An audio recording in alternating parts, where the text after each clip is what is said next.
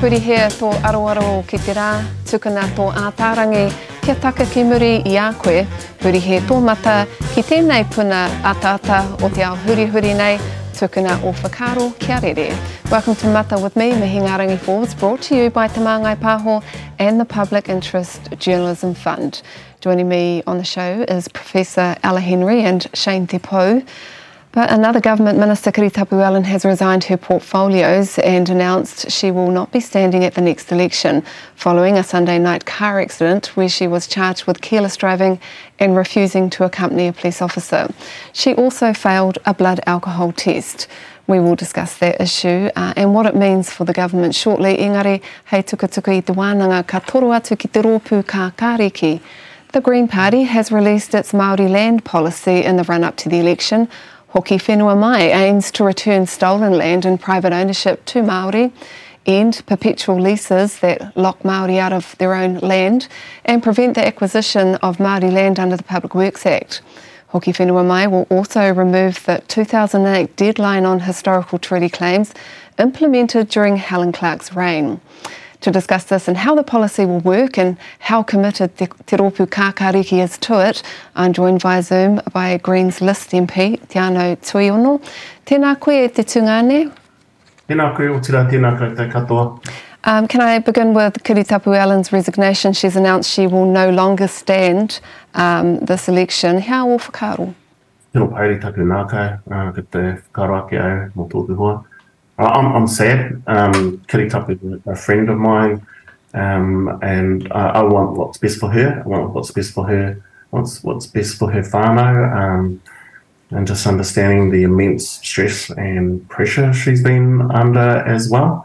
Te manako nui ka hoki ki tōna maunga kia pūri ai nā hau o tāwhiri mate.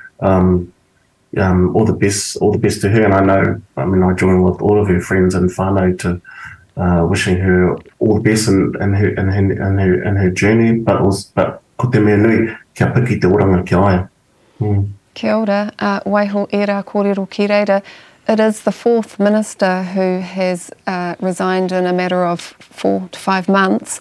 Is there still hope, do you think, for the left?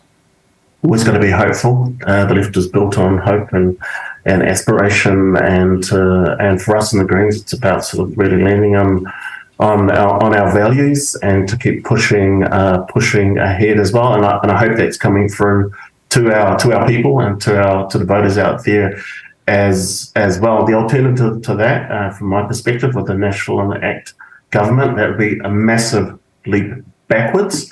And so what we're saying is, hey, look, we've got a vision here which is about people and planet. It's about making sure that we address the climate emergency that we're in as well, and also acknowledging the biodiversity emergency we're in as well, and over all of that, the urgency of poverty, and making sure that we organise ourselves in a good way, in a practical way. And so that's what we're putting out there in this election. Those ideas, and I hope people get on board the waka. Kia ora, me kōrero taua e pāna ki tēnei kaupapa Hoki Whenua Mai. Let's talk about the policy Hoki Whenua Mai. It will allow the tribunal to make recommendations about privately held land, again for settlement. Set the record straight, is this all private land?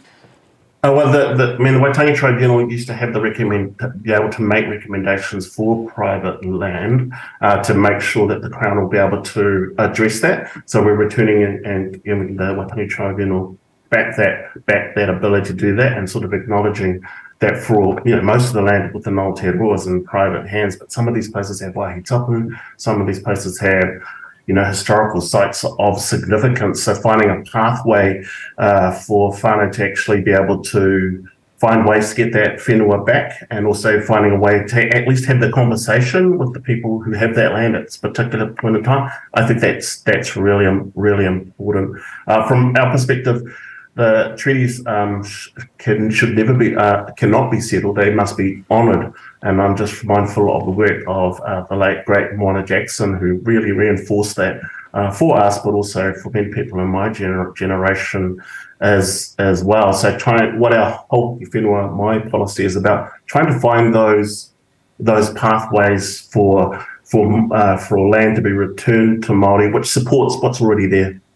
A former ACT MP, Stephen Frank, says it's radical and it's concerning. When you talk about those private lands, are these up for discussion, or are these just land where they're coming up for sale? What we've found in talking with people, as people start to get more of an understanding about how land loss happened within Aotearoa, what we found surprising is that some people have actually, Pākehā have actually been acknowledged the loss of Māori land and are actually interested in finding ways for this land to be given back to Māori, to be given back to hapu as well. So there is definitely an awareness of that out there, and it's about trying to find those pathways to enable those very, very good conversations to happen as well. So I don't see it as radical. All I see it is honouring the treaty, to actually living up to the aspirations of Te Tiriti o Waitangi. Your policy also wants to end perpetual land leases. Some people might even be surprised that we still have perpetual land leases. Why is it still happening? And can you give us an example of what a perpetual land lease is and where it is and what might happen? Well, perpetual land leases came in from the UK, but they actually ended in the UK around about 100 years ago.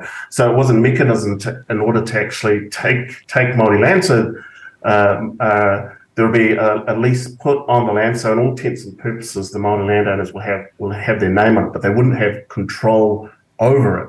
And so you have many whānau, and there's my understanding, around about 26,000 hectares, probably more, in perpetual leases, where you'll have a whānau, their name is on the land, but they can't do it. They don't have the mana whakahaere for the whenua. So we need a pathway to actually end perpetual leases, and that's what our commitment is. Hey, look, these are not good.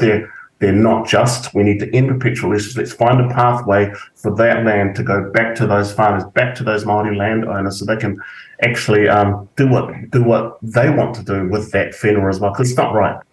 Recently we did hear about some of those perpetual land leases in places like Waipiro Bay and Te Puhi Springs, Tokomaru, and further up the coast, and they had been taken under the native township. So, when they were starting in the late 1800s to build towns up there, they're still under perpetual land leases.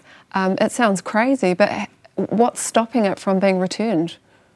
Well, exactly. What's stopping it? There's been a couple of reviews. The last one that came out was in 1994, and the recommendation in that report was to end perpetual leases. Well, that clearly didn't happen as well. So we're just kind of acting on the recommendations and on reports like that came out, that we're looking at this whole issue, and it's about trying to put a pathway in place so that whenua can go back to the whānau.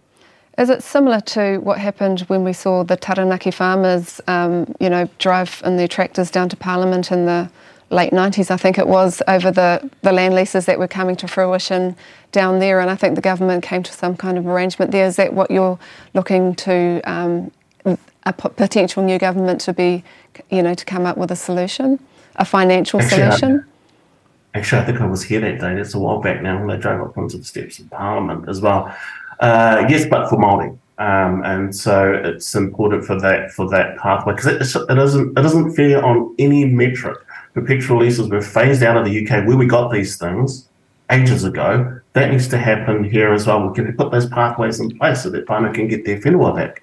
I think it's really important. You've got a figure about 350 million to start. The panellists here were just talking about in the break, that's 35 houses in Auckland. It's not a big amount. No, it's a start. We've got to start somewhere. So part of it, one of the ideas we've also got is setting up a commission of inquiry to look at into dispossession and redress. So that'll be supporting the work that the Waitangi Tribunal has been doing for a number of years. But we need to find out actually how much whenua and how it was taken. So, for example, last week I asked the Minister for Land Information about what he knew about how much Māori land had been taken under the Public Works Act. He couldn't give me a definitive answer, because where do whānau go to find out how whenua was taken? How do we know how much whenua was taken under the Public Works Act and just the latest iteration of the Public Works Act? Well, we don't actually know. So it's important to actually get a line of sight over the state of the disposition of Māori land. And the other thing that we want to do is to stop the Public Works Act from taking Māori land. This won't be new for many Māori, but because the Public Works Act has been used for generations to take land off Māori. And I was actually got some communications from somebody that worked in the Māori Land Court where they pointed out actually it was easier for the government to take Māori land because on one hand you've got multiple owners and sometimes they don't know who the multiple owners are. And then on the other hand, you might have someone who's on a farm where it's just one person that owns it or one family to own it. And so it's easier for them to stand up, stop their land being taken, but less so for Māori land to be taken. So Māori land was often taken and often not compensated as well. This cannot continue to happen. It must end. Teanau, the new slogan is "The time is now," and that's around the climate change emergency. If you were to, have the numbers to form the next government, would you have bottom lines on climate change? Because some would say, you kind of had the power to do that in the last term, and you didn't really get much traction. Well, there's been different numbers. There was different numbers in 2017. There was another political party that were involved in those negotiations, and the negotiations heavily skewed their way. And 2020 election, Labor had the majority. So have you got bottom lines this time around? Bottom lines?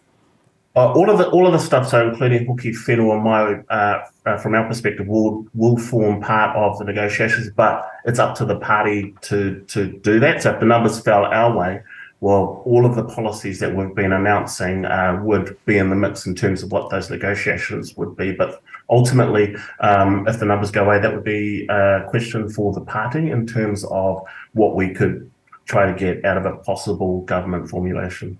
Tēnā koe. Kia ora. Ko Teanau Tuiono tērā hoi anō, kia tahuria ki tātou inainei ki te pai tōrangapū. Let's talk to two experienced political commentators, Professor of Indigenous Development, Dr. Ella Henry, and Shane Te Pou, tēnā kōrua. Ko hoki a Kiri tapu ki ona pai maunga, kia puri a ia i ngā hau o tāwhiri mātia. 2 years ago, Kiri tapu was given a 13% chance of survival after a cervical cancer diagnosis. She underwent months of treatment and returned to work. Then recently she came under scrutiny from the opposition for alleged poor working relationships with some staff.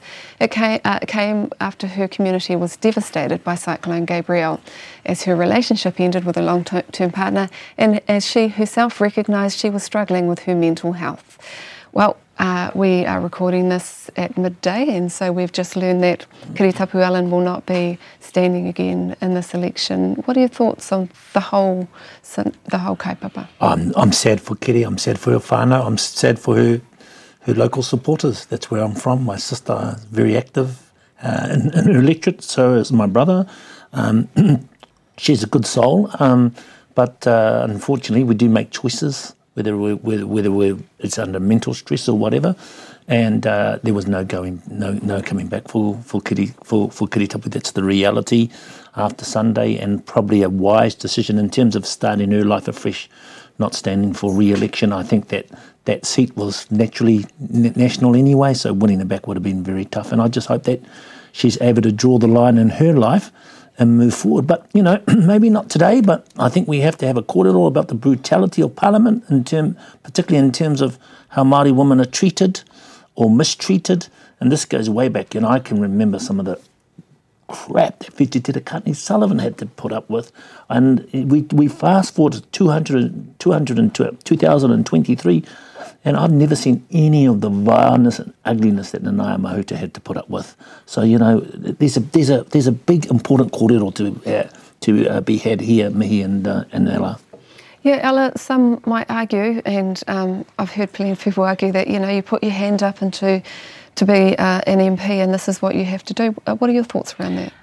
And that's true. That's absolutely true. However, we have to remember that Māori, amongst all Indigenous peoples, are probably amongst the most in terms of political representation. And if we are going to put our people forward, I think there's something that has to happen at the community level, at the whānau level, whānau hapu iwi, that when we put these people forward, we are prepared to wrap around them. Because, clearly Kiri tapu and Aroha atu ki aia had a break that she was not able to cope with. You don't know when you go into Parliament what your breaking point will be, and so there's not only infrastructure needed around you when that happens from within Parliament, but also, you know, the broader community that she works with and she's a part of. And so I'd like to see that we take on board our responsibility as whānau to stand behind those people. That's what true Māori leadership is. It's not who's out the front, it's who's out the back supporting the pai. It sounds great, but like, how would you work that into the current system, that your hapori or your hapu, your iwi, or the people that support you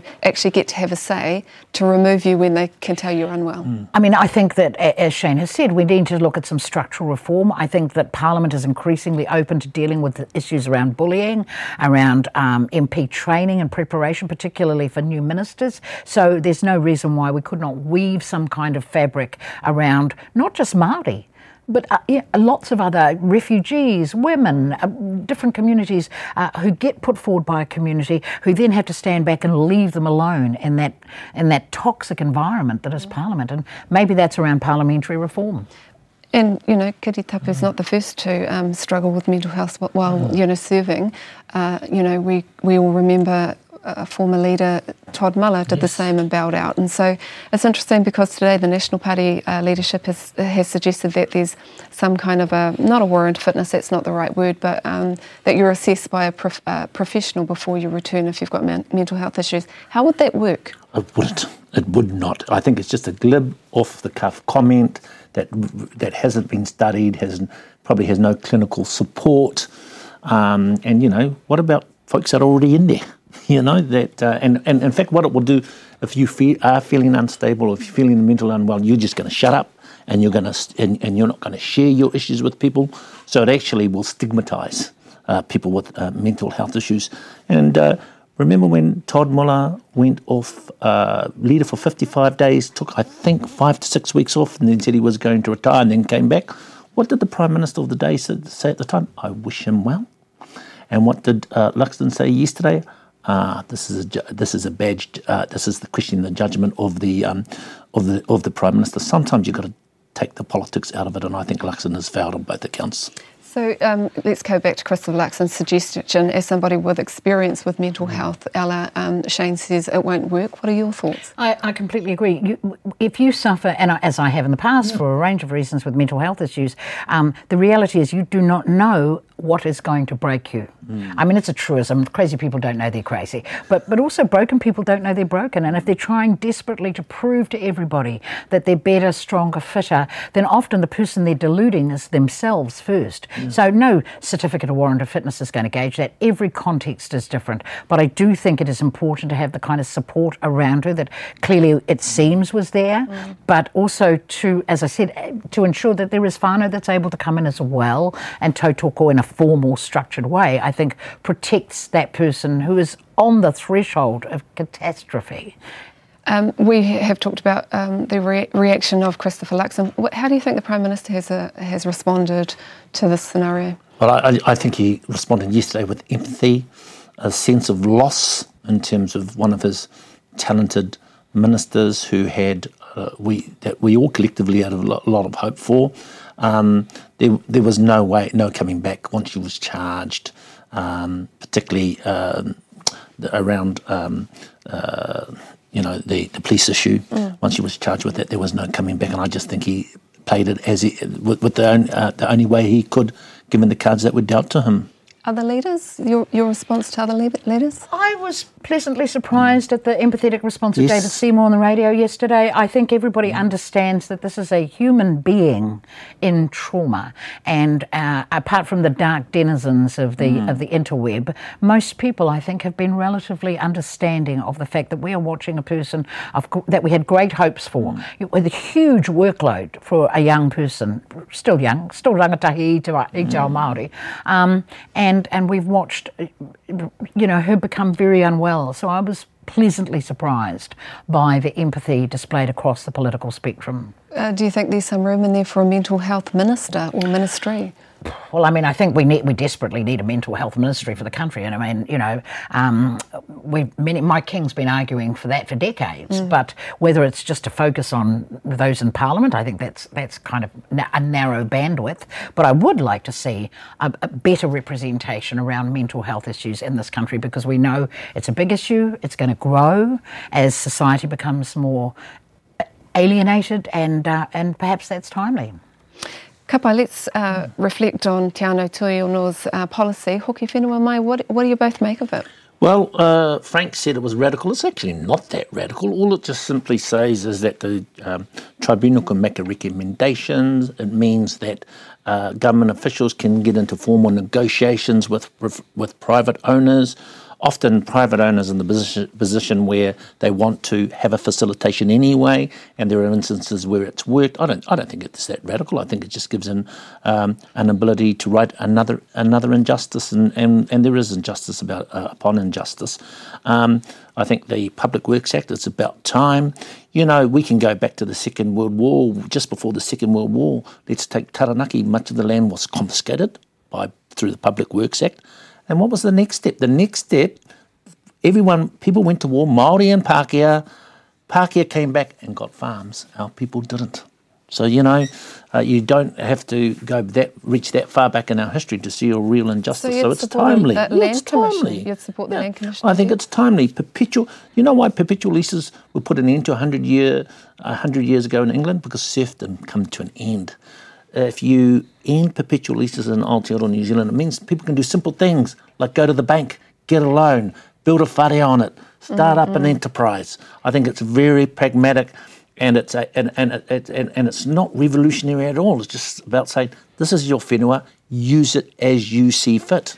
Talking about just settlements, as somebody who's been heavily involved in many settlements, your own included, what do you make of that kōrero? I admire it in principle. I mean, there's not enough money in there to really address the true loss. However, some money being associated, I said this at the end of the settlement of our claim, because there was a chunk of land that was sold under very spurious conditions in the early stages after Te Tiriti.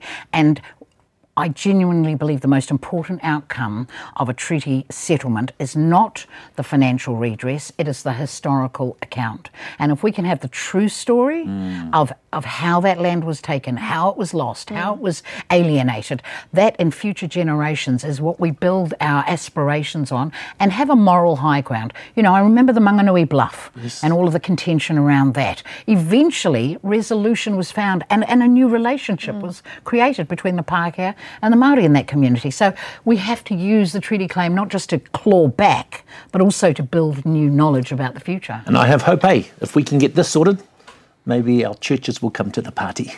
Oh, he kaupapa mō tērā. You know, for those who aren't involved in settlements, and some who are kind of rolling their eyes at this, you know, giving all the stolen land back, how in treaty settlements, is it rare if you get land back?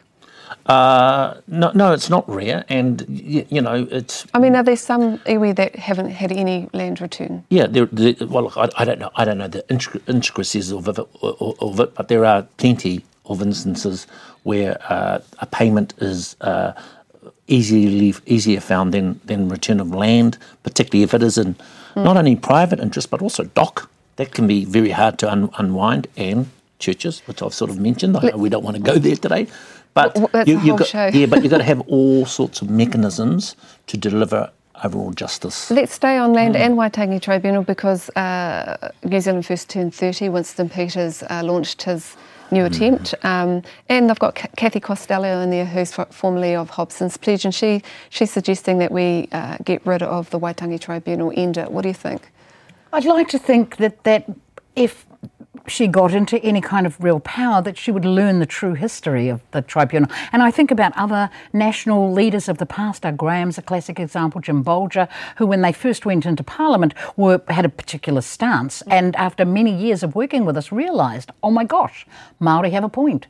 And so for somebody who is Māori but may not know as much about her history as some of us, I think that's a good journey to go on. I mean, Hobson's Pledge is predicated on the notion that Hobson said, he iwi ko tahi tātou. The fact that 500 Māori didn't give a toss about what he was saying and that's not what they agreed to is irrelevant to the people in Hobson's Pledge. So they just need to learn more about our history, I think. So Shane Jones is back. Jenny Markroft joins him, former Mata commentators there. They're encouraging voters to take our country back and question, and I guess the question is whose country? Yeah. And back from who? I just imagine if it was Te Pāti Māori and they'd used let's take our country back, that, you know, the police would be called, the Red Squad will be reformed. No, I just think that this is the dance of the desperate. Now, not only did they at their conference or whatever you want to call it over the weekend, do they talk about these issues, but they want to build El Salvadorian type jails. They want to do away with the Waitangi Tribunal, which we know is a legal construct. You know, as the Supreme Court has said, and every other court in the land, a lot of these things are undoable. What they're doing is they're going after a small clique of vote to get them over. From where on the political? I think the elderly centre right. It's the same sort of vote that ACT are going after. You've got New Zealand First going after, and then you've got the smaller, desperate sort of anti-vax type parties and all the same. I just don't think there's enough votes in it. And also, I know some of those people, you know what, I don't even think they believe that rubbish themselves. It's pretty busy in that middle block. Before we go, we've got a couple of minutes. You know, what do you think Kiri Allan will be remembered for in terms of what she did in Parliament? I'd like to think that we will remember those great moments of, particularly this year, as she stepped up around the floods, the environmental crises, that the strong stand she's taken on justice issues, not just for Māori but for New Zealanders. I had the pleasure of knowing her as a student 20 years ago. I knew straight away she's bright, vivacious. She'll come back. It's just a shame that her political career has ended under a cloud. Thoughts? Yeah, she will, unfortunately, at this point in time, she'll probably be known from her exit. I think the best years are in front of her, and she should take every opportunity, as her mum said, take a deep breath, get on with life, and just build and start again. And what we know about Māori, and particularly Māori women, is we're a resilient bunch.